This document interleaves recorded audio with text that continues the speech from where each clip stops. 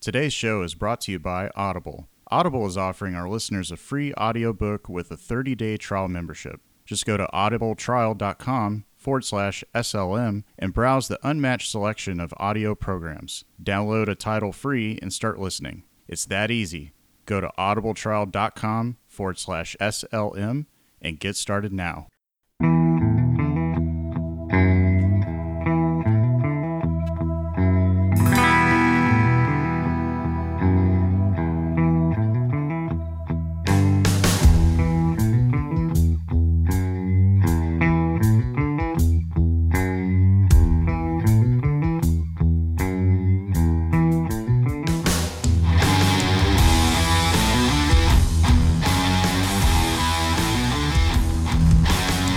Hey everybody, welcome back to Sensibly Loud Radio. I am Brandon, and I am joined by my co-host here, the one and only Mountain Carl. Carl, how's it going, man? Doing good. I feel like so. Do we not have like the yay, the applause? The applause every single time you announce me? I feel like that's a little self-serving. But Okay. So how about this? So again, I am joined by my co-host here, the one and only Mountain Carl. You know what? You took a long enough time. I thought you were going to play the Phil clip. Play the what? The Phil clip. Oh, Phil? Yeah, Phil. Yeah. I thought that was just going to make an appearance randomly, like you were just trying to fake me out. Never know. That could make an appearance at some point. I guarantee it. Yeah. But yeah, how are you doing? Doing pretty good. Yeah, definitely. I think you and I have been real busy, so to our listeners, apologies we couldn't get an episode out on Sunday, but we are getting an episode out to you now, and we'll definitely, moving forward, we have kind of reevaluated our lives. Obviously, we do have lives outside of the studio and our namesakes for our jobs. So in terms of how busy we are and everything ramping up between family and everything else, we have decided that Mondays will be our recording days, and we'll try to post those episodes up as soon as they're done recording. If they're not posted within that evening, they will be posted the morning thereafter. So just keep posted on that. I think that kind of works out for everybody, especially to you, our listeners, because if you're anything like us, we're on our commute into work, especially Carl, who has probably the longest commute of everybody here. Having a podcast to listen to on the way definitely helps with alleviating some of that stress sitting in traffic. So we are definitely looking out not only for ourselves, but for you, the listeners. Absolutely. Speaking of reevaluating my life, last Friday, I'm pretty sure some mega storms came through Dallas. Oh, yes. Yeah. So we were driving home, and or I guess I was driving home. I was going to meet Mountain girlfriend at the apartment. And she goes, well, I mean, I think that, everything's okay right now, but the sirens might be going off. And I was like, I don't hear anything. All I heard was, I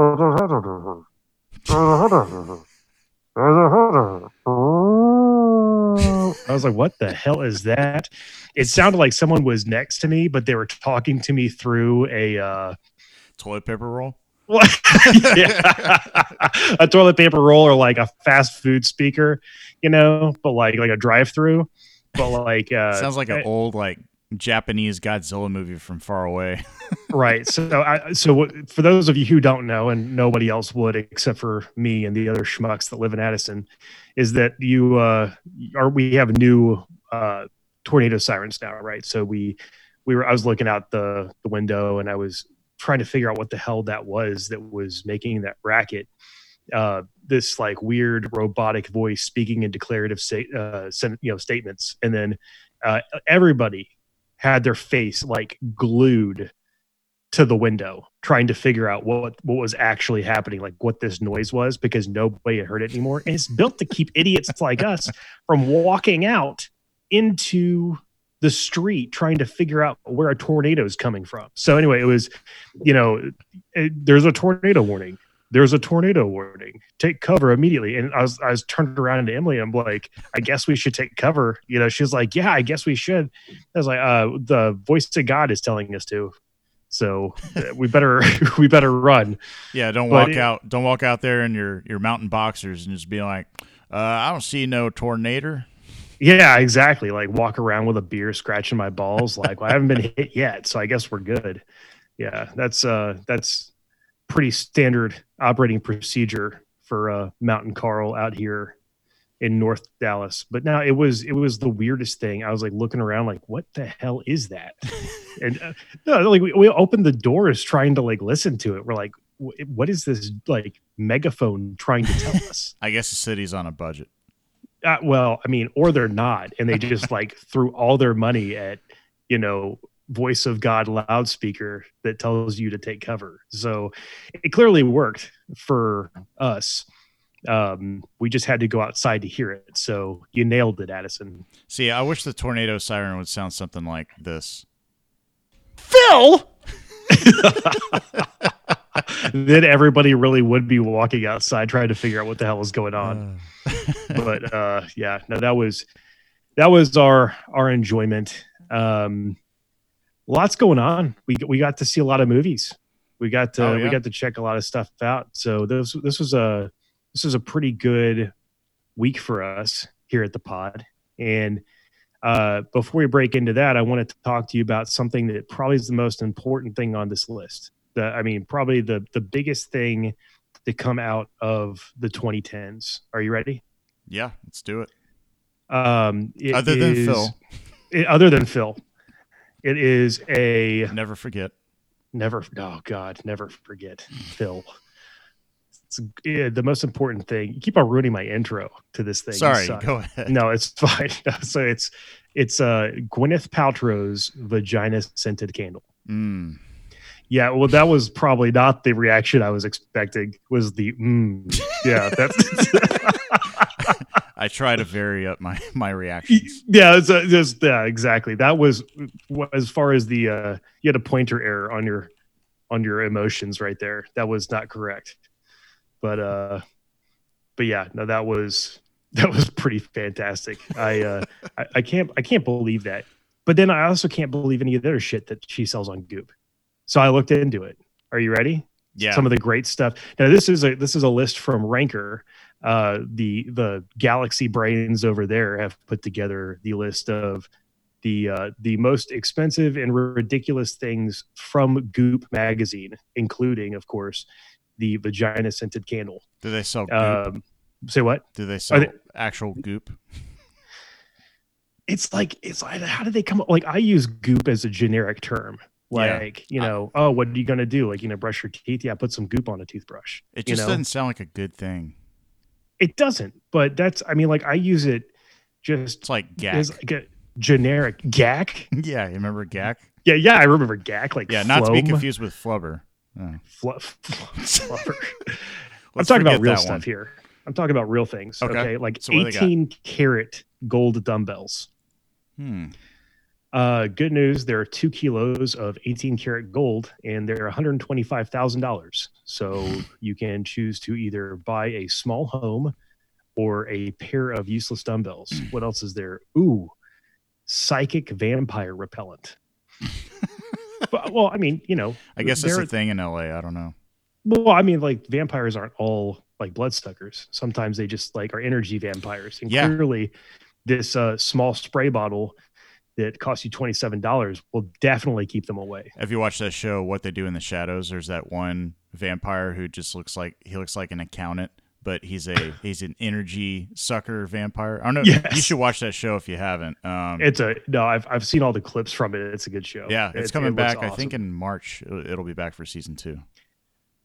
You keep breaking in here. I was about to get to the best. I was about to get to the best thing. It's a coffee enema. Coffee enema. That's coffee a real thing. Enema. Like, it's got vagina candles and a coffee enema. They get you coming and going. So that was a shitty joke. Sorry. Let's see. What else is stupid? Camel milk home delivery service. I mean, how do you verify that it's camel milk?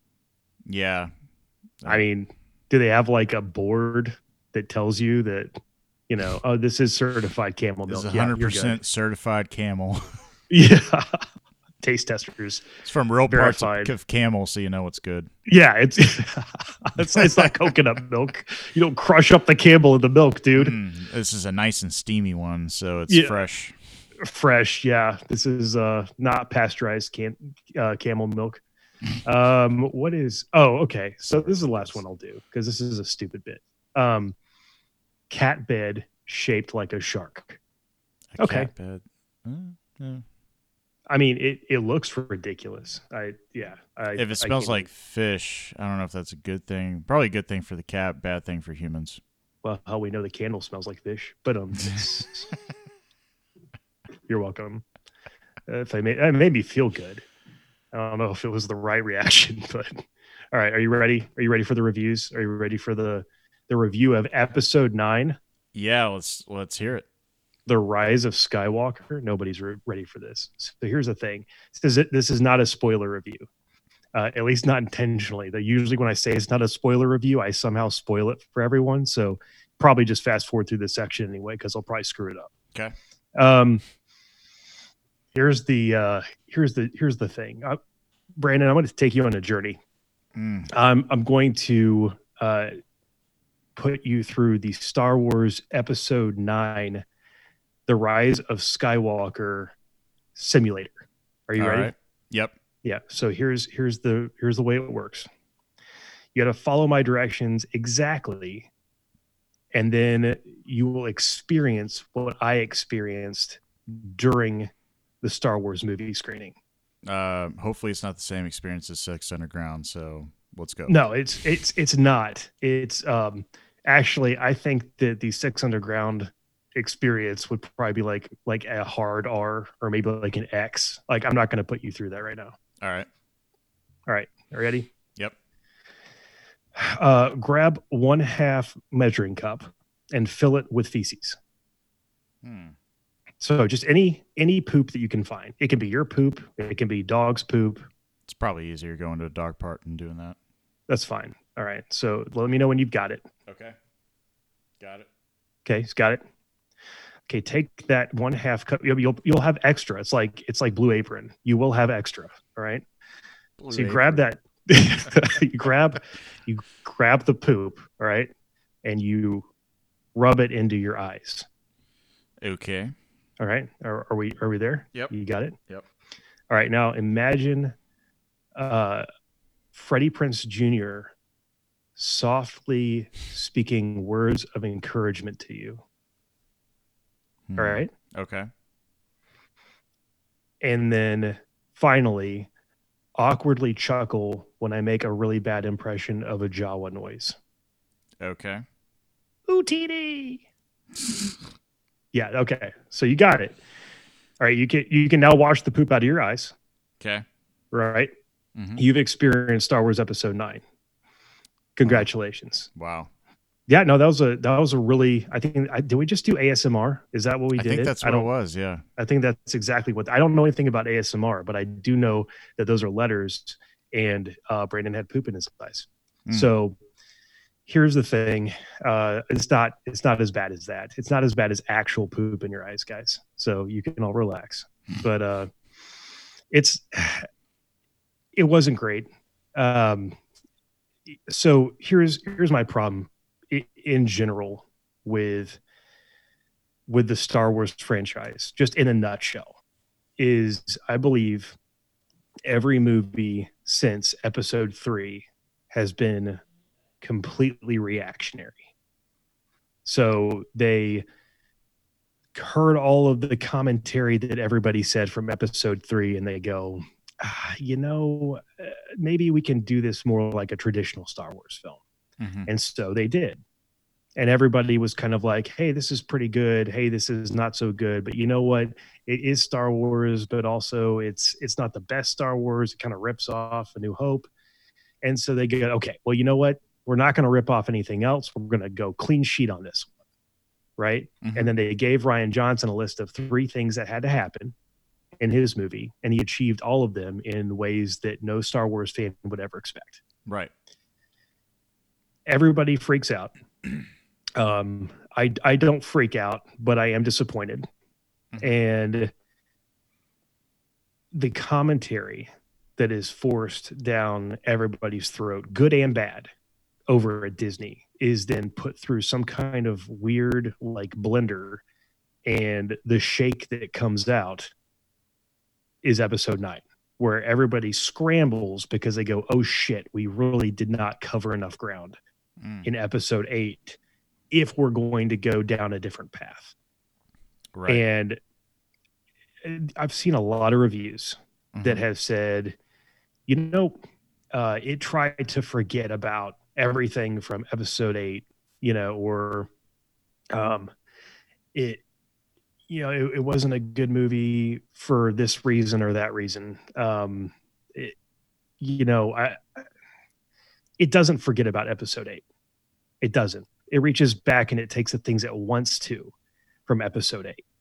But then it also kind of like just when you sit down to see this movie, if you do go see this movie, get your feet in the freaking starting blocks, because this thing is going to run at 150 miles an hour. I've never seen a movie that I've thought that has been shot this well that has never given you the time to appreciate it. And that's really what happened.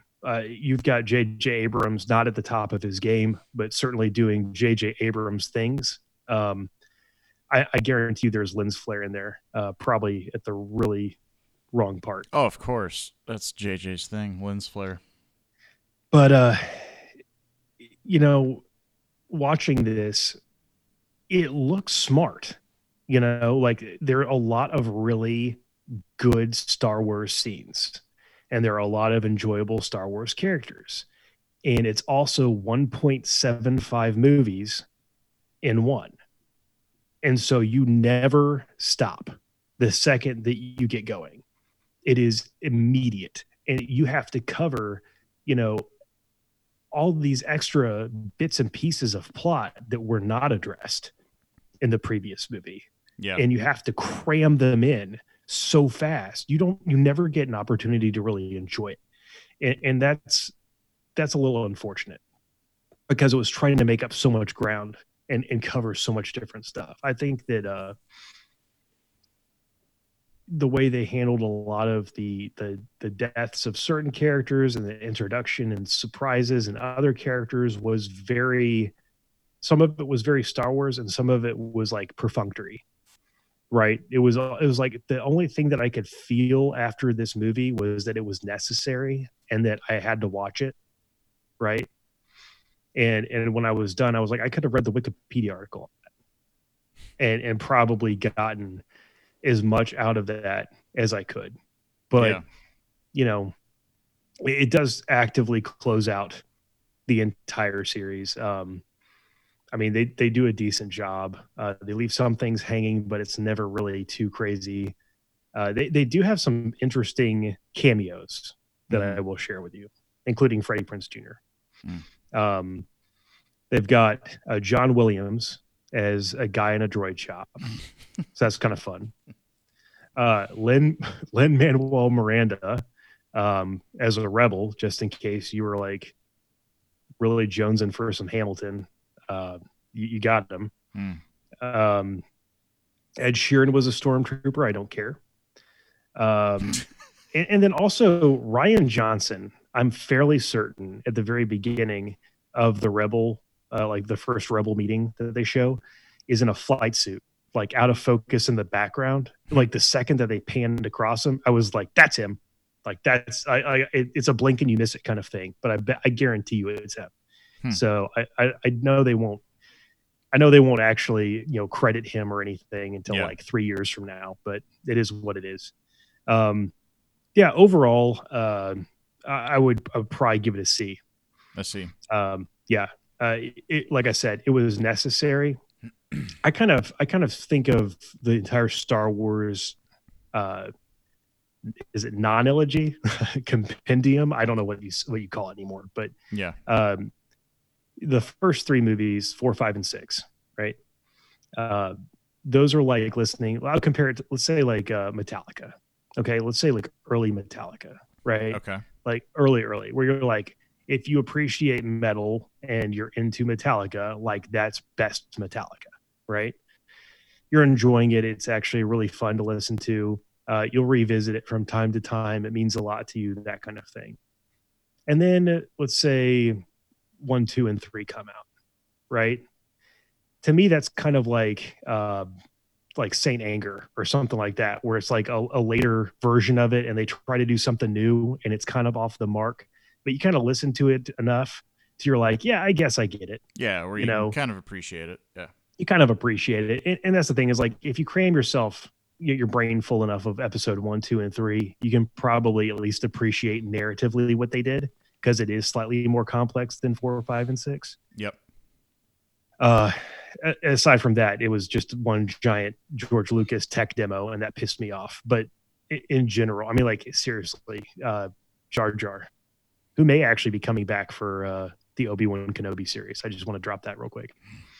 I hope it's a death scene. Like that's how it starts the show, and everybody's like, "This is the greatest thing ever." Yeah, and that would happen too. But I was talking to my mom about episode 9, and she was just like, "Well, at least it didn't have Jar Jar." I was like, "Damn!" Like hot take from mom. Yep.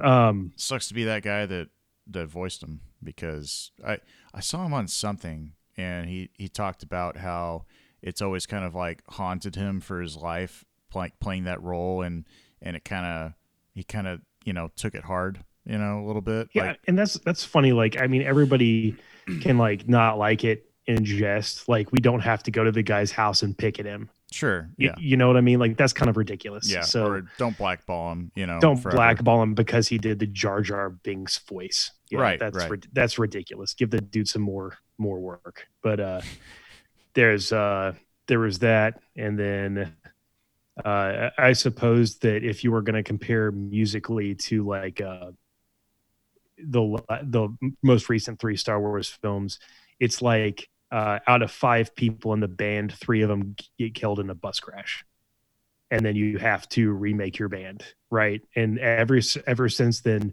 they've made okay music, but they've never really hit it like they used to. Yeah.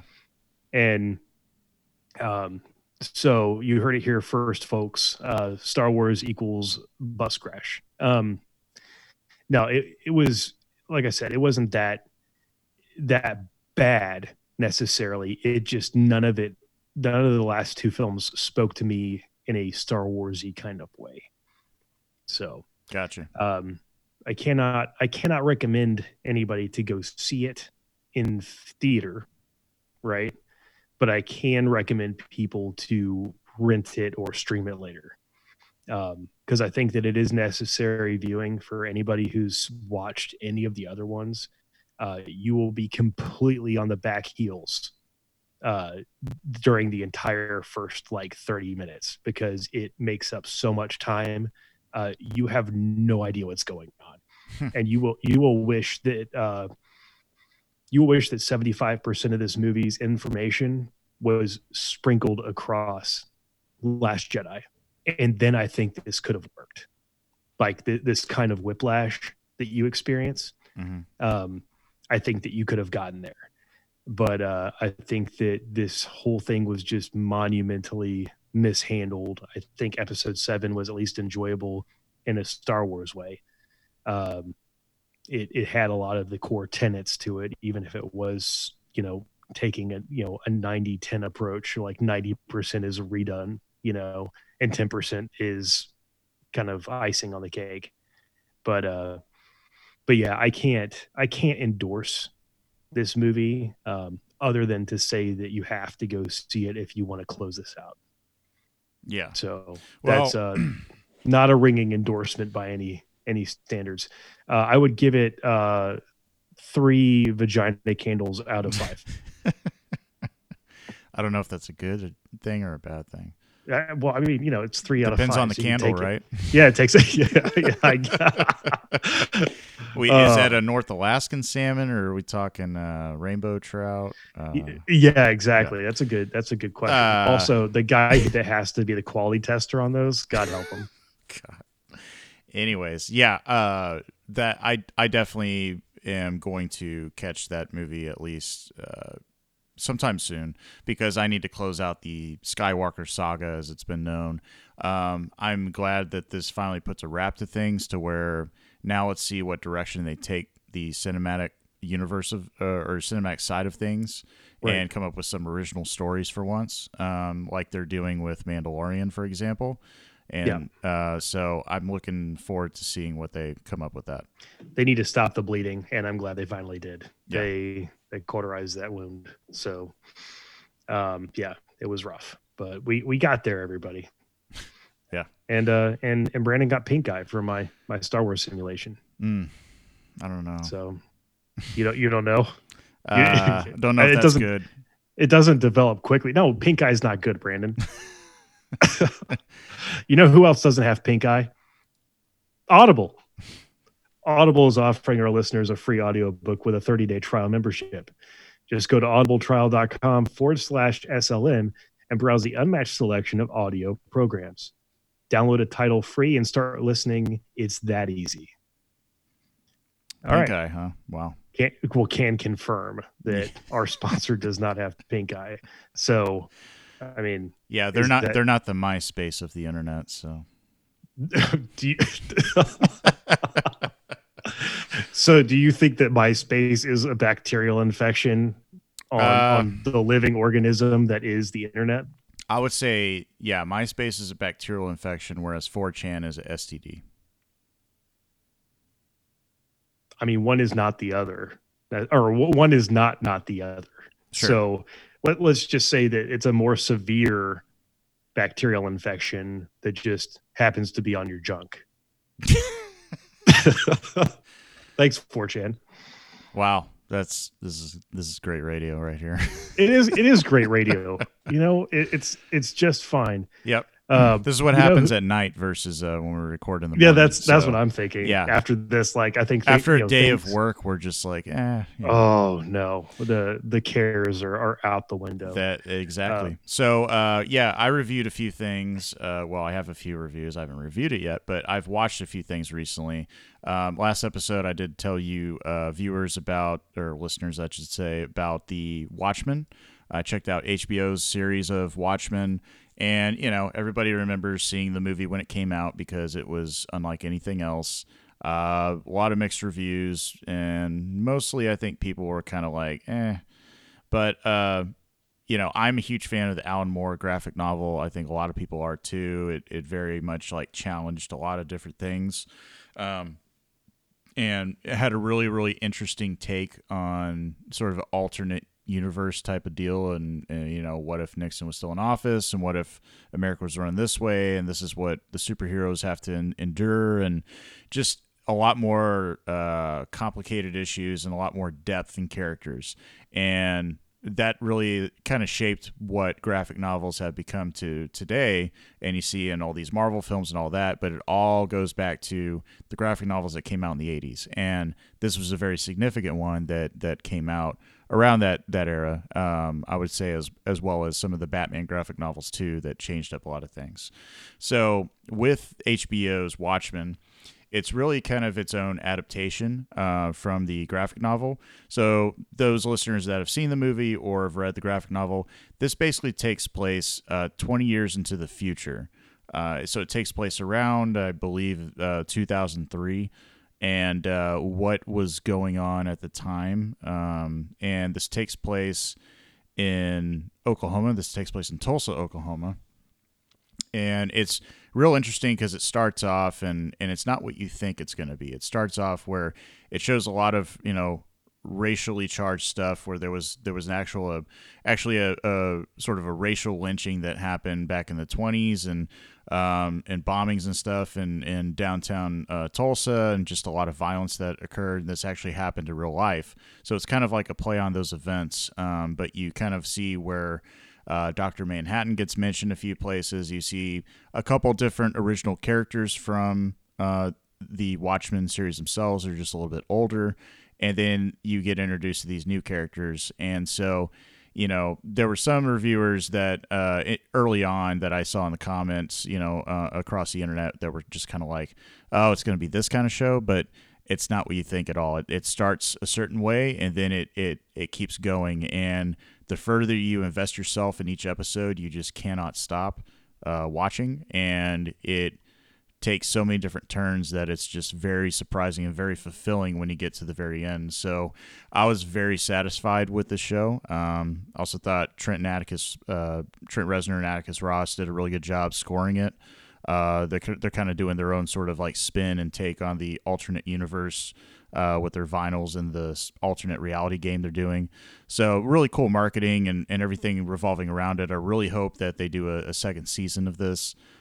Just thought it was excellent all the way around. So yeah, I give this one an A. And then as far as TV shows go, I've been trying to catch up with Castle Rock. I'm about midway through season 2. Season 1 was really good, which is a Stephen King production, and that is on Hulu. And then there's also The Outsiders. Or The Outsider. The Outsider is a show that just started on HBO, and it is also another Stephen King sort of production, also based on another Stephen King novel he recently did. And Stephen King, he's just with his sequel that he just did to The Shining and all these other different projects on TV. I mean, he's just raking in the dough. But yep. I'm glad that he is on board with being an executive producer, because there's so many times in the past that somebody's tried to adapt a novel of his into a TV series or a movie, and he just hated it. But you could tell, he's definitely behind it. So The Outsider stars Jason Bateman, Ben Mendelsohn. Ben Mendelsohn plays this lead detective who you find out that in this town, he and his wife, their son had been kidnapped and found out he was murdered. That took place about like 10 years or so before the events that you're seeing current day. So he's still dealing with the death. It still hits him hard. And the show definitely has sort of a true detective vibe to it at times, kind of mixed with Castle Rock in a way. And so then you look at Jason Bateman. He's a Little League coach, Little League baseball team coach, and Ben Mendelsohn, gets a tip, and there's a body that's found in the woods of this little boy who's savagely, brutally attacked, and you could tell he's dead. And they find this van nearby with the boy's blood on it, and Jason Bateman's character's fingerprints all over the van and the boy. And so they decide to go and arrest him during an actual Little League baseball game in front of everybody in the town, because everybody knows everybody, and makes a big statement. And you could tell that, this is really kind of charging Ben Mendelsohn's character, because he's having a hard time kind of separating his personal feelings from it. Well, after the lawyer shows up, Jason Bateman is like, well, so you're saying that the boy was killed on this date. Well, there's no way I was in town. I was in another town for a conference. And so they follow up on it, and they can't find video surveillance, but they found out that the local access TV was there covering this conference. And you see Jason Bateman's character stand up and ask the guy a question on stage, right at the same time that supposedly a witness saw him leaving the body and all that. So they were able to find like a fingerprint there, as well as the fingerprints at the scene. So that basically they all matched, and it confirmed that he was in two places at one time. So there's a lot of mysterious things going on. And meanwhile, it's like the family of the little boy, mysteriously, each member starts dying in weird ways. And so there's something supernatural kind of going on. And it's not making sense to Ben Mendelsohn's character. So that's how it starts, just the first episode into the second. There's 2 episodes that are out now, and of course this is HBO, so there's going to be a new episode every week. So I'll definitely try to provide a review, but hopefully, I know there's a lot of TV you got to catch up on, but I'm hoping that you can catch up on this one with me, because I can tell it's going to be really awesome. good. They said they may not do a season 2 of The Watchmen. That's kind of like the general consensus right now, right? I mean, did it end in a place where it doesn't need to go to a second season? It doesn't need to, but it just opens up more questions, like what else could be going on. I could see where it would be very difficult to do, unlike, say, Westworld, for example. But Yeah, I don't think they need to, but I think it'd just be interesting if they did. Yeah. Did did you ever get interested in reading Watchmen Doomsday Clock? Yes, absolutely. That I need to check in on that, because that's what that is actually kind of meshing the Watchmen world with kind of like the DC like 52 kind of thing, right? Yeah, and I think there's a lot you could do with that. I Yeah. think that'd just be badass. Yeah, it's supposed to be pretty exciting, and there I think there's actually an interaction with Doctor Manhattan and Superman at some Oh, point, nice. which is pretty much exactly what you'd expect. I'd hope. I mean, I don't know. I don't know who's writing. Alan Moore's not doing this, right? It's I'm not sure. I yeah, I definitely don't have to know look either. into it. Yeah, I didn't expect to dive into this, or I would have read the damn thing already.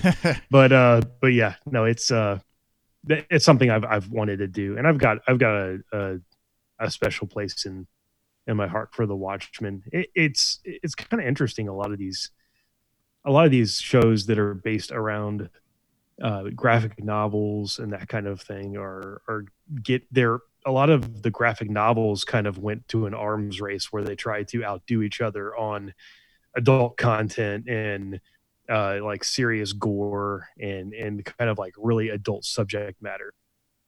And you see it with like Preacher, you Hmm. see it with The Boys, and so I'm actually kind of very curious as far as all of that's concerned. If that much is kind of a TV fad that we're seeing it all condensed right now, right? Or is that what the people want to watch? And that's actually like there's a healthy market for the hard R comic TV show, not unlike like a Deadpool kind of thing, Or Joker. or Joker for that matter. Yeah, Obviously, you can't forget that. yeah, the number one highest grossing rated R film of all time. Yep, the Joker will not let you forget about the Joker. That's for Yeah. sure. Well, that all being said, speaking of the Joker, we've got just a little bit of the Batman news. I thought that was kind of interesting. We saw Colin Farrell officially cast as Oswald Cobblepot, otherwise known as the Penguin. And we have been told that, well, not we have been told, that would assume that we're actually important. The actual entertainment world and us as a whole have been told that Glasgow, Scotland will be the new Gotham. Yeah. I find that really interesting. It's very fascinating that it's a non-U.S. city for once. Yeah. But it makes sense because it's probably cheaper to film in Glasgow, Scotland, as opposed to Chicago or Pittsburgh or Detroit. I think is where they did Batman v Superman. So, yeah, I think it's interesting. If you've ever looked at aerial shots of Glasgow, there's a little bit of I can see where there's some areas that kind of have like a gothic type of look to it, and I could see Matt Reeves' vision for it. And you could tell from some of the spy photos that are out there, the vehicles are definitely like this is supposed to take place like 1993, 94, Mm, which is really great because that's around the same time that The Long Halloween, the graphic novel, came out. So nice. fingers crossed for that. But yeah, we haven't really got a good look at Colin Farrell yet. Of course, there was a spy photo of some guy with an umbrella, but you can't really tell if it's him or not. I don't think it was him. I love that paparazzi Yeah, take yeah, on it. They're just like, it's all guys, grainy. cannot confirm that this is actually Colin Farrell. However, he does have an umbrella, on this low resolution photograph. That's Yeah, the kind of reporting I live and die for. and that's the unfortunate part in the world we live in now. It's like there's going to be spy photos everywhere because now you have drones and stuff that wasn't in existence during, say, like the filming of The Dark Knight. But a lot of that was filmed in downtown Chicago, so of course there's going to be pictures of, oh, here's Heath Ledger's the Joker, and they were like Chris Nolan was smart to get ahead of that and release one photo and everybody remembers what it looks like of him just looking very kind of sinister Hmm. in a shadowy room of here's what Heath Ledger's Joker is going to look like. So I'm expecting Matt Reeves to kind of do this at least for what Batman's going to look like and then what Satiate our curiosity a little bit. yeah So, I'm hoping he does that, but also, too, I'm hoping he doesn't give away too much. And I feel like he's not at this point to where we kind of don't see completely behind the curtain. That's what I really appreciated from Chris Nolan's directing at the Dark Knight trilogy. So, yeah, Absolutely. I'm looking forward to this. I think Colin Farrell is a very in-depth actor. He brings a lot to his roles. We've talked about it ad nauseum at times in the past.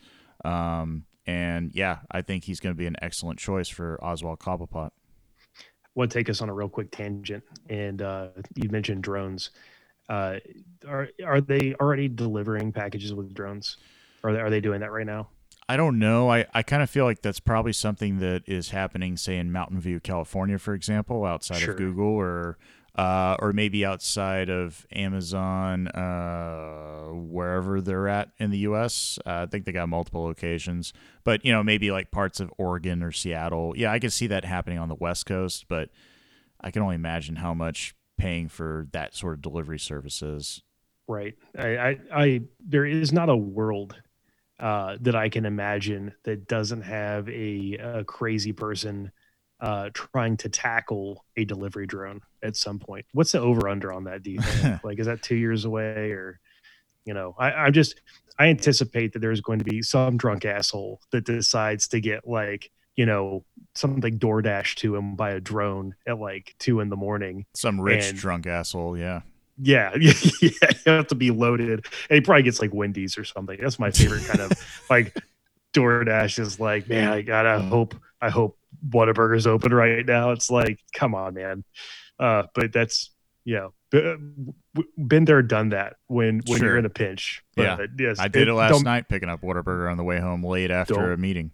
don't make a habit of getting like a $40 Whataburger order. Like, just don't do that.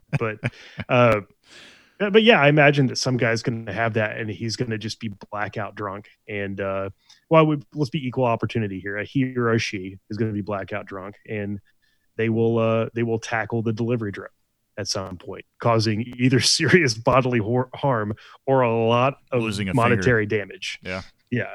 So yeah, I do and do not look forward to the moment that happens, because it will probably be like a really like dark kind of funny, like a really dark comedy kind of thing, Yeah. like death to Smoochie funny. All right. That being said, speaking of Batman, who's often connected to Batman and Christopher Nolan was Hans Zimmer. That's right. What the hell is going on with Hans Zimmer right now? You tell me, Brandon. Yeah. You So showed this to me. Hans Zimmer, and that's the thing. I love everything he's done with Chris Nolan. Even with Interstellar, I think that's one of like probably the best soundtracks he's done. Not to mention my favorite, Inception. But Dan Romer was originally set to compose the score for the next Bond film that comes out actually in 3 months' time from now, in April, unless they push it back again. No Time to Die. And for whatever reason, there's a report out here now that says that he has departed the film due to creative differences with Eon Productions, which is the film's production company. Right. Eon has been associated with Bond since, for Forever. decades and decades. Yeah. So, I'm not too familiar with Dan Romer's work. But for whatever reason, having creative differences with a film's production company usually tends to tell me that he wanted something out of the ordinary in terms of maybe getting more members of his orchestra added, or not getting the right studio set up or equipment. I don't know. Or maybe he wanted to go a very different tone with the music and they just didn't agree. But I'm not entirely sure. But now it's been announced that Hans Zimmer has been hired to last minute score No Time to Die. If anybody can do it last minute, it's Hans Zimmer. I mean, you think about all of his work that he's done, not only film, but he's even been brought into the Call of Duty franchise in the past. He's the one who actually did the first Modern Warfare when that came out like a decade ago. Yeah, that score was badass. Yeah. So, he's just badass in general. And I think he's perfect. He's definitely going to be the perfect one to score the music for Daniel Craig's last outing as Bond. No time to write a score. That Yeah. would be the new name of the actual film. Rent-A-Score, is that the sequel to? Yeah. Can we do? Can we start Justin. a rumor that Yeah. Dan Romer wanted to make the soundtrack nothing but a bunch of clicks and whistles, Mm, and that's why he got fired? maybe so. Yeah, he's a I big fan of the heard whistle. that. I think I read that somewhere. Yeah. I don't know what the hell he did, but I mean, like, to actually come up with a full body of work or not, like maybe it was like a writer's block kind of thing where they're like, "Hey, you ready yet?" He's like, "Yeah, it's coming. Like it's in the mail." What do you mean it didn't get to you? Like, oh no, I didn't get insurance on that package. I'll send you another one. Like just classic like bullshit shenanigans. And then Right. like you're 3 months out, and someone like walks into his house and is just like, "Hey Dan, what you doing?" He's just like sitting there in like a leopard thong, like covered in vodka, and he's just like, "Sorry, man, I couldn't get to it on time. I'm still working on it." Oh, man. yeah. Well, one thing. Go ahead. No, I'm just saying that, like, according to that rumor, Dan Romer does not sound very reliable if all he's doing is drinking vodka, allegedly. So and lounging around in a leopard thong. Lounging around in a leopard thong. Yeah, no. Again, these are all rumors that I'm starting that have actual no kernel of truth to them. Well, So. I guess Dan's just going to have to roam to another project. Oh, God. Thank you. You just get yourself in the applause line. Yes. You just broke the mixer. Because I can. I could, yeah, because you can. Yeah. Next time I'm going to plug my my music robot in and play a bunch of just like nothing but air horn songs like during the entire time. Like you'll have no control over it. You're gonna mute me halfway through. Yeah. So one thing I was going to mention real quick was I read this morning before I got into some meetings at work that it's been announced that Billie Eilish, new up and coming artist, real young, she is going to be doing the opening theme song for No Time to Die. Okay. So she's going to be doing it. Yep. Okay, so is this like a Hans Zimmer get? Like he was just like, "You're my muse, and I've got 3 months to crank this bitch out." Well, like, so here's the thing with Bond theme songs, right? I think everybody knows Goldfinger, that one. Terrible. You don't want to like just dance around to Die Another Day by Madonna. Oh God. Yeah, no. Listen to that. That definitely holds up. But yeah, or Duran Duran doing View to a Kill. View to a Kill. Yeah. I once actually sat next to a guy at work that he's long Justin? long left now. Oh. Yeah, sat next to Justin. J-Mac, if you're listening, turn down Duran Duran. He actually had these headphones in, like these over the ear headphones, and he had it cranked up to 11, and he was playing View to a Kill by Duran Duran over and over and over again. And I can appreciate, like, if you like a song, you get addicted to it. Yeah. You can play it over and Sure. over again. Like, you can get something new out of it every single time, or it's just catchy and you just want to listen to it. That's fine. That's like an 8-hour repeat. Yeah. Like how do you think about anything else? It's like but Chumbawamba. Duran? It's like Chumbawamba. Yeah. sweet Chumbawamba. Or Aqua. Or Aqua. That's a good. Oh man, the Barbie song. Yeah. Really? Well, We've covered everything. Good night. Or Bananas by Gwen Stefani. Yeah, that's also a really true story. My buddy Colin, this was when he was going to UT. I went and visited them for a weekend, and we were eating at some like pizza place after we like played some flag football or something, and so we're eating there having beers. He goes over to the jukebox and puts in so much money and chooses every time he chooses that Bananas song, and after the third time in a row, the bartender's like, "I ain't having this," and just went over and just unplugged the machine. And Colin's just laughing his ass off. That's exactly what you need to do. That is awesome. Yeah. So, anyways, not to get sidetracked, but I will say with even though it's dated now, but that song with Duran Duran it brought in a lot of orchestral elements, and it was mixed well, and the guitar little riff that was in it. I could see where someone can get addicted to that. Yeah, I suppose so. I mean, like the Bond music always has like that one kind of different sound to it. So I can understand Billie Eilish getting the actual Bond treatment. Like I because it is always a little bit different. Like the Adele with her Skyfall theme. Mm-hmm. That was it. It was Skyfall, right? Yeah, it was I'm trying to remember. Skyfall, and she got a lot of awards and accolades for it. But It I was didn't it think was it was very it was basic, yeah, but it was unique in the fact that they put together some of those lesser, used strings of notes together. right. That I mean, like it's not supposed to sound good, but it just because it was coming out of Adele's mouth, it sounded good. Well, the music behind it definitely had sort of the same Bond motifs Yeah, that's used a lot orchestrally and orchestrally. Is that if the I don't know if that's a word, but we're gonna it's going to count be a it. word now. Sorry, audio file here, so I'm just trying to speak and convey my thoughts for music.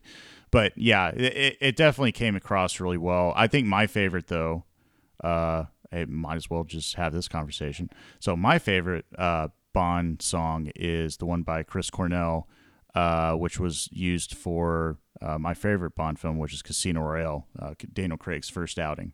I absolutely hate that I agree with you. Yeah, it's the Like best. that's really upsetting to me right now. I was trying to be like unique and cool and everything, Yeah. but that's absolutely my favorite. But I mean, like I grew up with Soundgarden Yeah, and stuff like that. So I was when they introduced that, it was not a unique song. You It Know My was Name. That's the name of yeah, it. you know my name. Yeah, it was unique to Bond, Yep. and it was anytime you bring in like orchestral stuff into a hard rock setting, like it was a very I don't know if it was a very well balanced song, but it didn't need to be because it was strong in the points that it needed to be strong in, Right. and that was fun. I mean, like that's the kind of thing he just kind of did it by feel, really. I mean, like at the end of that, I mean, like you could tell that he was putting everything into it, and it was a fun song. Right, which I think was very strategic that they used him and used that song and the way the song turned out. I thought it was perfect in terms of setting up Casino Royale because it had an edge to it and a grittiness. It And did. it's the first time you're like going through and you're seeing the animations. It's like the first time you're seeing Daniel Craig as Bond, outside of just promotional pictures that you've seen online back in, circa 2006. Right. Hard to believe he's been Bond that long. It's crazy, man. It is insane. I have a great appreciation for his body of work. Absolutely. I mean, like if you want to get the taste of Daniel Craig Bond pre-Bond, Layer Cake is where to start. Absolutely. Another movie I recently watched, I should have brought up earlier, that I hadn't seen in a long time and I forgot he was in, was Road to Perdition. Yes, I Directed by totally Sam forgot Mendes. he was in that. But then again, like, if you said, "Hey, come up with Tom Hanks' body of work," like immediately, like Road to Perdition would absolutely slip my mind. And it's not because it's a bad movie. Like, Yeah. I mean, it's what was it? It was based off of like Lone Wolf and Cub or something, Mhm. and then and like there's supposedly like a lot out there that's based off of that book in some aspects, but like it was also uh it was made into its own thing. And yes, I think that it's supposed to be kind of like a little bit shot for shot, but it doesn't make it a bad story. I mean, it's a really cool story. But again, if you said, quick, Mountain Carl, crank out all of Tom Hanks movies in 30 seconds or less, I'd be like, Castaway, I'm going to bed. So that reminds me of a timer that we used to play on this show. oh yeah, One of these that's right. days we're gonna have to bring it back, but this is it. Really quick, in 30 seconds or less, name your favorite 30 Tom Hanks films. Yeah. No. That's my answer. I will not do that right now because no. Clearly we don't have time. No, let's we're up against a wall. Let's go ahead and do our favorite movies of 2010s. What do you think? Well, yeah, let's get into that. But real quick, what's your second favorite Bond theme song? Oh my God, I'll go ahead and Brandon. say "World Is Not Enough" by Garbage. Oh wow, that's actually that's a good pick. It's a good one. You really suck right now. Which actually they're touring with Alanis Morissette this summer, and hopefully they'll Garbage play is that still one. touring. Yeah, they've been touring. They've been putting out new albums and stuff. But Alanis Morissette's doing like a 25th anniversary of Jagged Pill tour, and Yeah, the first time when she toured that, Garbage was the opening act, and so Garbage is going to be the opening act again. I'm like, that's cool. that like Alanis Morissette by herself, like that's fine. But I mean, like she can sing, but adding Garbage to that for some reason raises the stock of this For tour. me, it's a Like, must see. Yeah, and yeah, Liz Fair is now it's also going to be important. there too. Who was? Liz Fair. Oh, Liz Fair. Yep. Good God. Yeah, dude. I just the only now Just just add screaming Jewel '90s. and you'll be done. Um, oh, dude, that's pretty good. So, let's see. Why don't you start that clock? I'm just kidding. Yeah, Don't do no, that. no, That's no. super annoying. Let's see. What would be a good second place? Definitely not Die Another Day. Um, I'm trying to remember. Like, what? If you asked Mountain Girlfriend, she would say Thunderball, but she sings it wrong every single time, and I love her for it. But my God, it's funny. See, this is why you suck at that game. This is why I suck at that game, dude. Um, It's okay. We can come back to it. we'll figure it out later. It doesn't matter. I know which ones I don't like, and Yeah. that's what's important. It's just like failing at dating. Mm. All the things you don't like about women, Mm-hmm. right? But you Or can't name particular it, women you date. or a particular woman you date, Yeah. but you can never tell anybody exactly what you're looking for in a woman because it's just that important of a question. You know, that's always a good thing to. One of the things I was looking for in a woman was someone who would mess up Thunderball. So I found that. Yeah, guys have very simple answers, but a lot of times they're like, I don't know. And Oh then no. women are like, let me give you the list. Yeah, the list. Yeah. Well, they need to lock that up in a vault, right? And they need to pull it out like 30 years from when they started the relationship, so And they can be which vault? disappointed. There's a lot of vaults. There are a lot of Yeah, vaults. a lot of different lists. So they might have a Yeah. certain list for one day and different lists for another. But hey, we all change and we evolve. So my list from a decade ago certainly is different from the list today. Anyways, Absolutely. we have totally gotten off track. So We've gotten off track. So let's just, when we're done let's with this, plow we'll ahead think here. about relationships and like ruminate Bond while burning themes. a vagina candle. I'm not going to let this go, Gwyneth Paltrow. All right. So let's talk It's about ridiculous. favorite movies. I know favorite movies of the 2010s because I don't have an easy answer on this, but I want to put you through the ringer. Okay. I want to know. So 2010s was to me a good year. Or sorry, good year. 2010s was a good decade for movies, but it was not a good decade for the complete movie. And by that I mean much like what I mentioned about the dichotomy of kind of film today as being like box office explosions and like real experiences that people go to the theaters to watch, and also uh, movies that are starting to get more traction, more mainstream now thanks to streaming services and things like that. The ones that are maybe a tad more indie than usual, but word of mouth is starting to carry those a lot more. um, I feel like we're getting stronger and stronger into those camps. It doesn't mean that one is not, narratively superior to the other, because I mean, you can have great, big, explosive movies that have a great story So to them. more focus on storytelling is what you're trying to say. Yeah, I think that I think that we're splitting into two camps, and it doesn't mean that the stories don't work, Sure. with the small movie or the big movie, but I think just from a business standpoint that we're seeing a lot of smaller, more emotional movies that, get released in the streaming setting, Mm-hmm. maybe the more character like specific and very tight storytelling that you used to have to go to like the Magnolia, or Angelica for.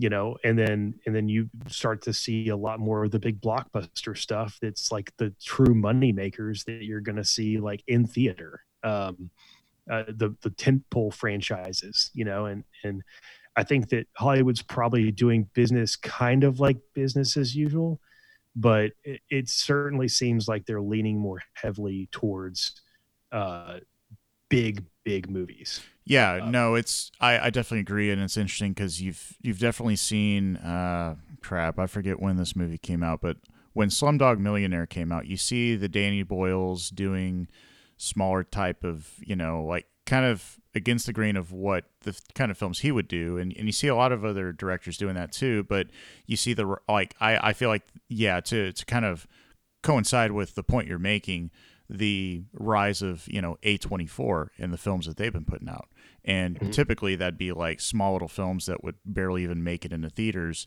and now all of a sudden there's from the Scarlett Johansson project that was done where you come to find out she's an alien, to I can't remember the title off the top of my head, but to the Babadooks and these different types of films that otherwise wouldn't have been made or otherwise wouldn't have had like this global following. I mean, not to say that they wouldn't have a cult following later, because even going back to like VHS release, like straight to VHS, some of those movies did too back in like 80s and 90s and so forth. But yeah, it's definitely been an interesting decade for sure. Yeah, and I would also make the point that I feel like the strongest movies came out bookending the decade.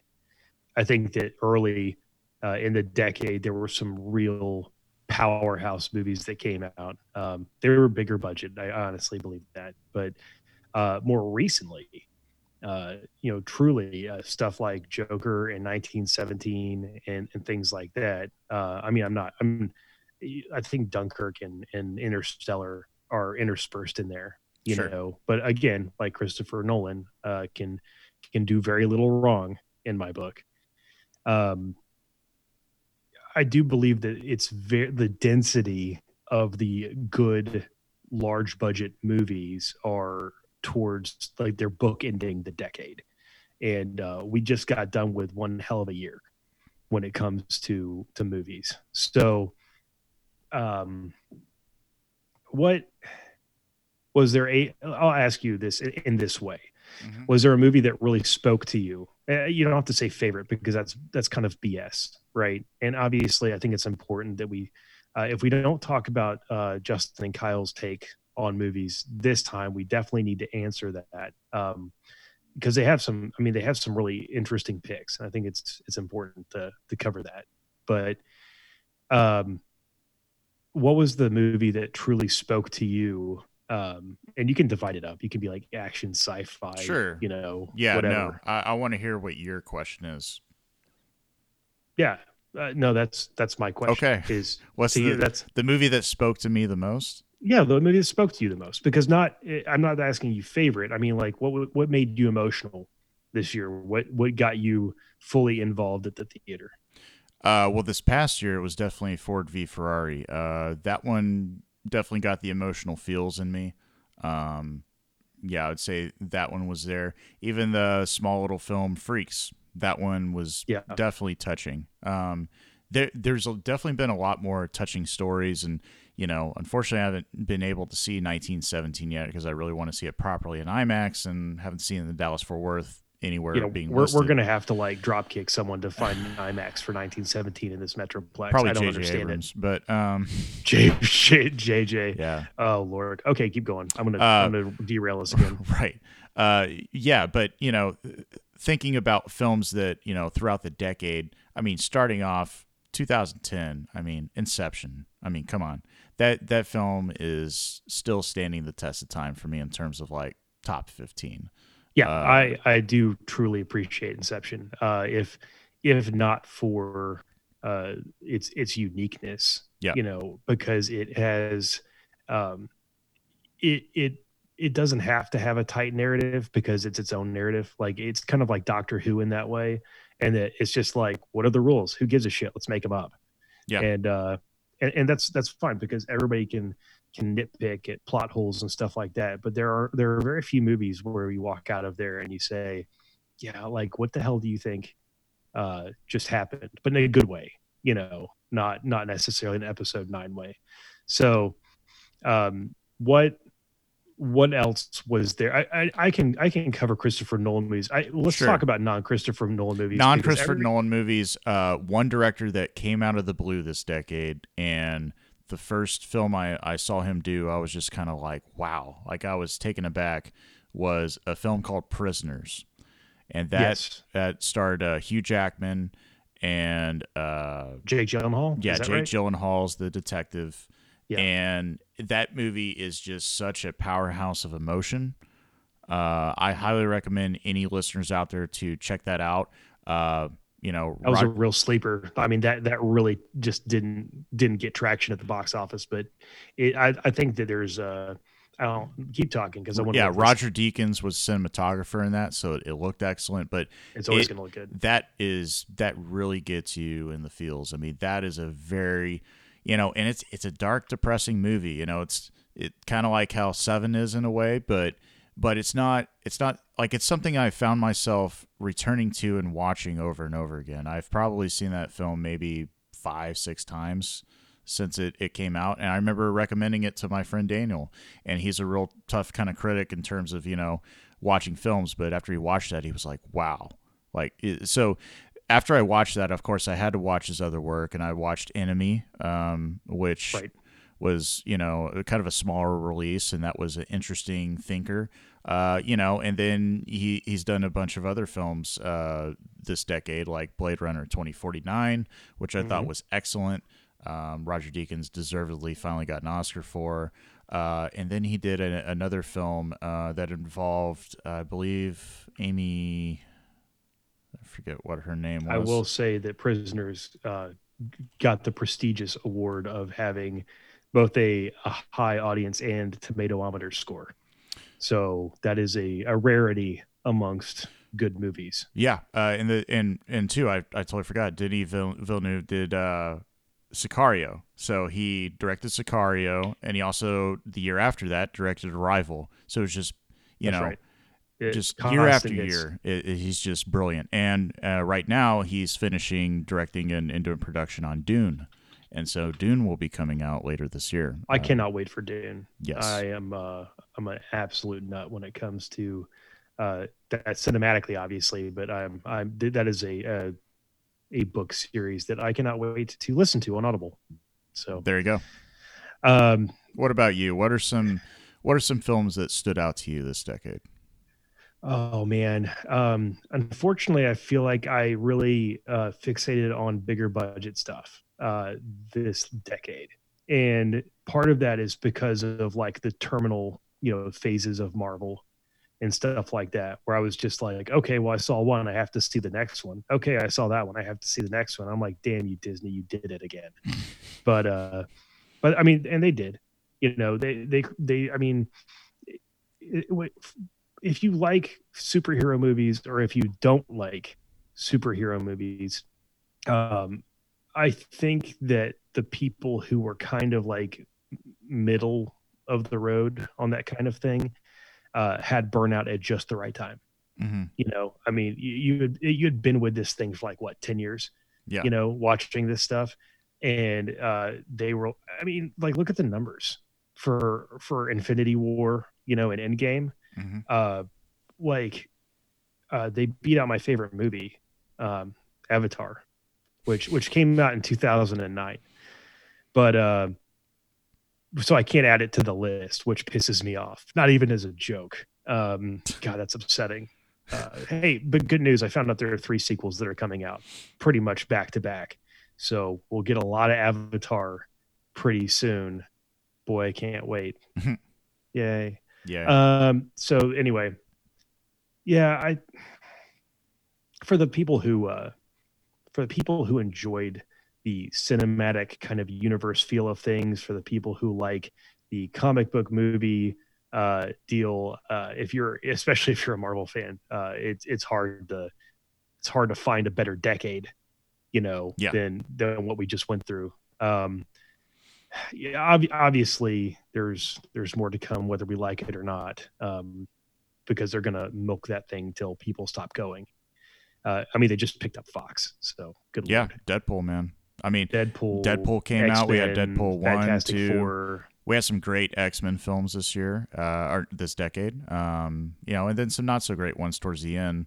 But Yeah, it ran out of life. But I mean, you had Dark Knight Rises earlier this yeah, decade or this that's last right. decade. To Deadpool to there's so many things that have changed the game. Yeah, and so from the big franchises, obviously I can speak to those because I think those are more of what I have been going to recently in the past 10 years. Before that, I was much more diverse. But the the stuff that really stuck out to me, obviously, was everything that Christopher Nolan did Hmm. because I'm just an absolute goober for those movies. But the movies like Skyfall and Spectre Hmm. were, I think, narratively tight and well shot Bond films. Yes. And it's not every day that you get basically what is uh, a good Bond film and also a fan service all in one. And I think they did it. I think it was unintentional, to some degree. I think that they weren't really out there like polling fans, asking them, who do you want to see in the next Bond film, right? But overall, I mean, like I think they did a really good job. I'm very excited about the No Time to Die, even though I've trashed the overall experience because I mean, there's like literally no good news that came out of the development of that movie, except for the fact that Hans Zimmer is involved, and then the motion trailer where you know uh, Bond looks bored as hell, but also he had to do that shot a million times, like Right. you talked about. So I think it'll be um, fine. I think it'll be great. it's But gonna be fine. well, Uh, Skyfall and Spectre, to go back to your point, those were done in fan service because Sam Mendes, the director, was a giant fanboy of Bond. He had all the novels and book, all that stuff. So a lot of that can be attributed to him. yeah, and I remember reading that somewhere, and it was like I said, it was a fan service, but it wasn't like shoving it down your throat. Right. It was I just mean, kind of a nod and a wink. Yeah. it was a nod and a wink, and it was fun. It was a blink and you'll miss it kind of thing for some of those deals, but it was, I don't know, they were just very well done to me. Those are pretty easy answers. I'm trying to look through some of these other stuff. Obviously, um, some of the movies that we had towards the end of this year, like Joker. I mean, Oh, yeah. um, The Irishman is going to win awards. Um, let's see. I will say that the one and people have been calling out Black Panther and saying like, "Damn, dude, that's the best superhero movie." I know Just even said that. I will say that if it had been less hyped, Hmm. I feel like I would have been more emotionally like in touch and like very like enthralled by that movie. I think so But I too. was I was at a point where it was so overhyped, and I was pretty much at burnout point at that when that movie came out. So I didn't get as much out of it that other people got out of it. I think if you've never seen a superhero movie before and you saw that, you'd be blown away. You Yeah, know, agreed. It didn't really do. I thought it was fine. I thought it was good, but it didn't really do too much for me personally. I didn't think it was like the best thing since sliced bread. So no, it was not my style. Yeah, and again, like I get why people like it. It had very interesting characters that were fairly well fleshed out. And it was a complete movie. yeah, So, and you don't get that a lot with these superhero movies because a lot of the time the world is the character you're trying to grow. So that is kind of a strange and unfortunate take for it's going to run contrary to a lot of critics and everything. But I will say the best superhero movie that I saw outside of the conclusion of the series. And this is a real like dark horse for me, but it's going to be Captain America, Winter Soldier, yep, yep. and I appreciated it because it was shot like a spy movie that just happened to have superpowers. Yep. It was working uh, in concert with a lot of the cool espionage stuff with like interesting plot twists and things Robert like that. Redford was in there. Robert Redford making weird political speeches and then, coming out of nowhere and being Hydra. Yeah, You I mean, know, he was in a spy movie back in the day that was real popular in the 70s. I think it was 3 Days of the Sneakers. Condor and Oh, Sneakers as well. Yeah. well, we were both thinking of two different things, but yeah. Yeah. Well, dude, Sneakers. Talk about a cast. Oh, Holy yeah. shit. Yeah. Oh my God, Laurence I Olivier. could see them doing a remake of that. They will, but I don't know. When you get a giant cast together like Ocean's 11 and Hmm. everybody's having a big fun time and it's like some giant yuck up, and everybody's having a great time doing it. It's more like a theme park ride than a movie, Right. you know, Yeah. and that's fine. I mean, like I think that there's room for that.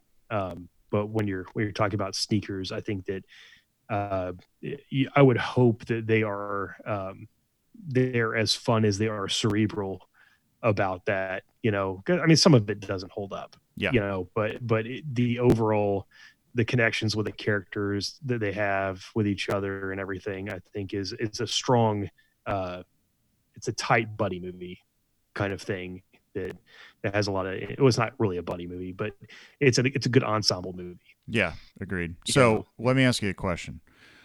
So looking back at this last decade, what are some films that were a huge disappointment, letdown, or just were just horrible, in your opinion? oh man, the easy answer for me was all the Star Wars. Yeah. And then the other easy answer for me is Justice League. Yeah. Um, I mean, like there's literally no comparison from what DC has done to what Marvel has done, and you may be real lukewarm on the Marvel stuff, but it just absolutely like curb stomps the Oh, DC absolutely. movie universe. The TV wise, like Arrowverse and stuff like that. There are people that are going to be really into that, and I'm one of them. I enjoy that kind of like junk food TV every now and then, but for the most part, I mean, I think that was probably when it comes to hype versus reality, that was probably the biggest kind of like tear your heart out kind of Yeah. deal. Yeah, Justice League honestly lost me at weird CGI Superman face. Mm-hmm. So that was immediate, like that was right off the bat. Yeah. Mustache Gate. Yeah, mustache gate, dude. Yep. By the way, the movie that Henry Cavill had that for Mission Impossible Fallout, freaking awesome. Oh yeah, the Mission Impossible movies this last decade was just that really was awesome. Yeah, I would actually put those movies up against uh, older Bond movies for sure. Yeah. It's a tougher sell with the newer Bond ones because they're very different, Mm-hmm. but uh, it does retain a lot of the fun Mm-hmm. that the newer Bonds have kind of eschewed for more ass beatery. So Right. that's fine. What were you disappointed with? I mean, what was the thing that was? I'm going to ask you. I mean, like you asked me, so I mean, Independence Day Resurgence. that's a good call. Pile of That's a really garbage. good call. Yeah, no, that was not good. Dumb and Dumber 2. Good call as well. Batman v Superman. Uh, Which I kind of yeah, compartmentalize with Justice League. I just didn't like either of them. yeah. The Batman versus Superman, I almost could get through. Yeah. I've got There's the mainly Jesse a couple Batman scenes, and that's it. But other than that, it's just like, eh. I'd just Jesse rather go play Eisenman. like Arkham Knight instead. Yeah, no, for sure. Yeah. Jesse Eisenman is maybe the worst pick for Lex Luthor, ever. Agreed. Strong agree, as Justin Yeah, would say. yeah. So, um, yeah, I think we had Jurassic World as well, which I think is killer. Yeah. I'll ask you right now uh, the same question that Justin and Kyle asked each other. I know we don't have a lot of time; we were already like way over, That's but all right. the question of what actor won the decade. right? Like who won it, and who are you keeping an eye on for the next decade? That this is a tough one because I feel like certain actors really went above and beyond and just got better with their craft, like Christian Bale, for example. Absolutely. But I would say that Leonardo DiCaprio definitely won the decade for me in terms of Yes. starting with Inception, going into Scorsese's film Shutter Island. So yeah, his work in Shutter Island. We'll skip over Great Gatsby, but he was in Django Unchained, Wolf of Wall The Street. Revenant, Wolf of Wall Street, Once Upon a I Time in Hollywood. so did you actually like um what was the movie you said? Not it wasn't Django and it was Shutter Island. Did you Yeah, actually like Shutter Island? I did like Shutter Island. They were like really Justin and Kyle were really shitting on it, like from Yeah, orbit. Yeah. that and what's crazy is that came out the same year as Inception. And of course, those guys are going to shit on it because that's what Justin does. He talks about shit all the time. So Well, I mean, I just told you to rub poop in your eyes, so I yeah, mean, at least it we're is not what talking it about is. shack dumps. So Shack dumps. yeah, Well, yeah. I'll never Tune forget in that tomorrow. episode. Yeah. So J. Edgar, Django Unchained, Yeah, J. obviously Edgar was definitely the one that I didn't care for, but Wolf of Wall yeah, Street. Shutter Island was really great. It built a lot of suspense. I thought it was a really great Scorsese film, and it played out kind of like the book. I mean, the ending of the movie is different from the book, but his acting was great in it. Yes. There's no question. I think um, my my initial thoughts are that Leonardo DiCaprio won, and I agree with you on Christian Bale. Um, but I also think that Daniel Craig Oh yeah, has absolutely. a spot in the last decade. Um, yeah, I mean, everybody's going to be like, "Oh, you just like Bond? Shut up!" But it's not necessarily Bond. It's oh God, what Logan was the? Lucky, Yeah, Logan Lucky's a not Soderbergh film, and Knives then Out.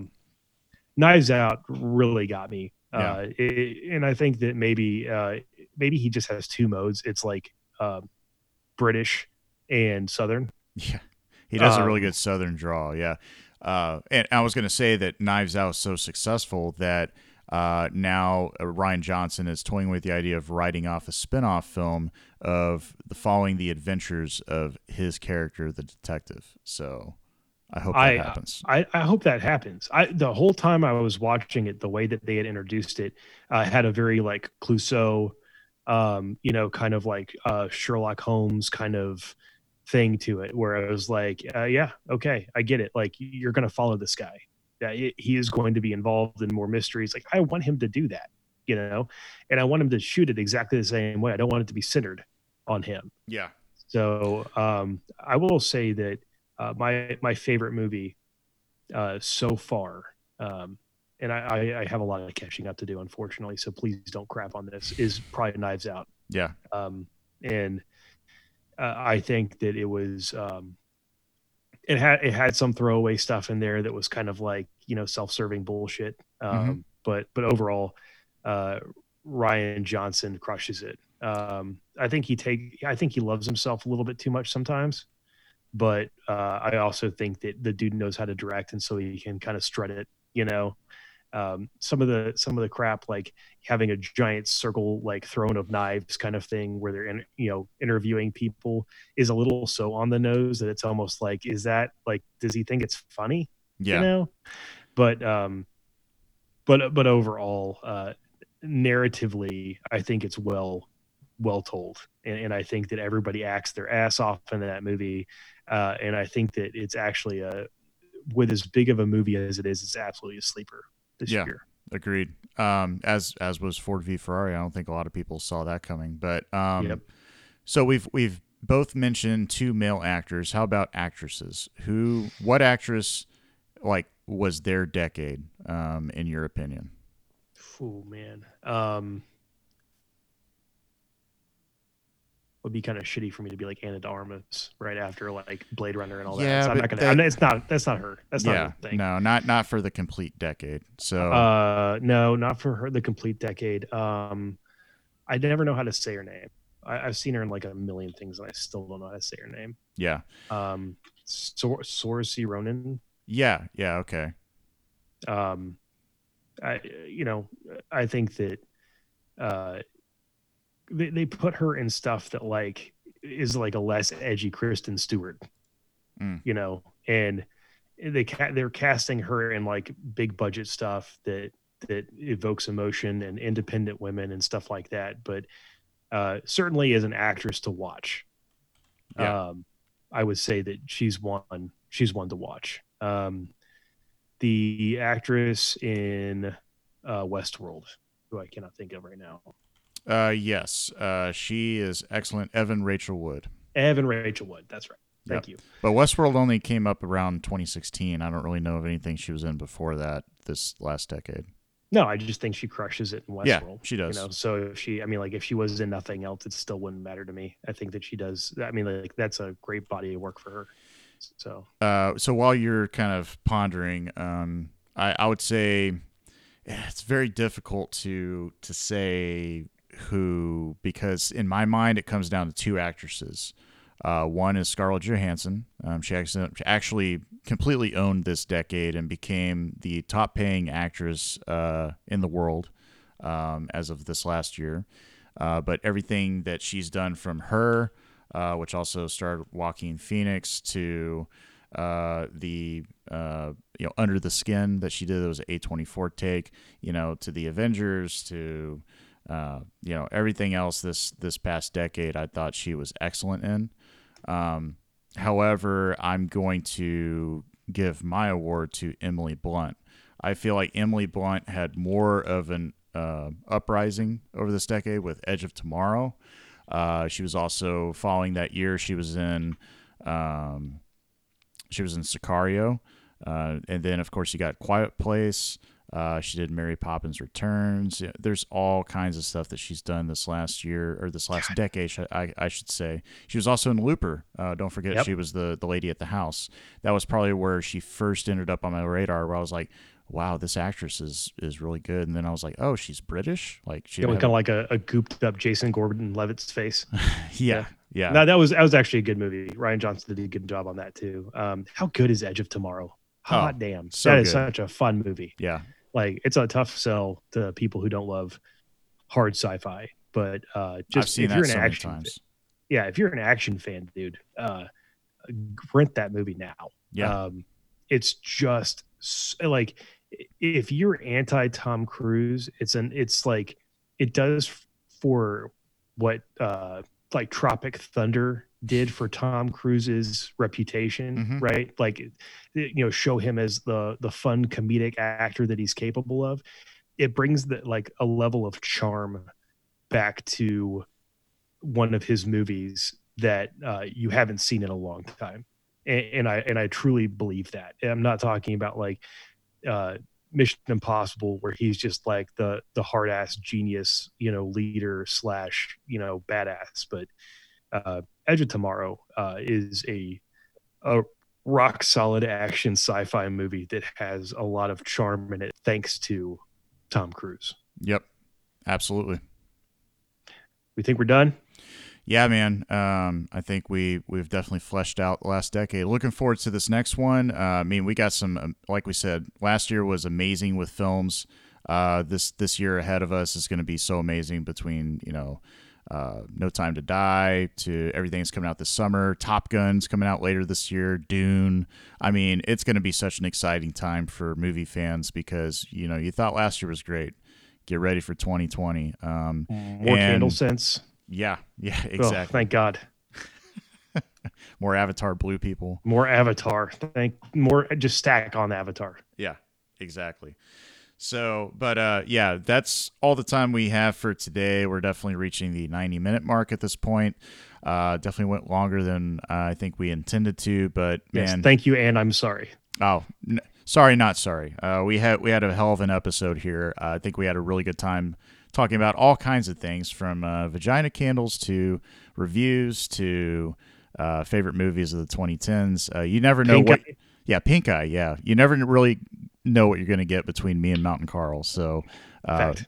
but I want to thank all of our listeners out there. Thank you so much for listening to us, Carl. As always, appreciate everything you do and enjoy our conversations, especially this one. You got it.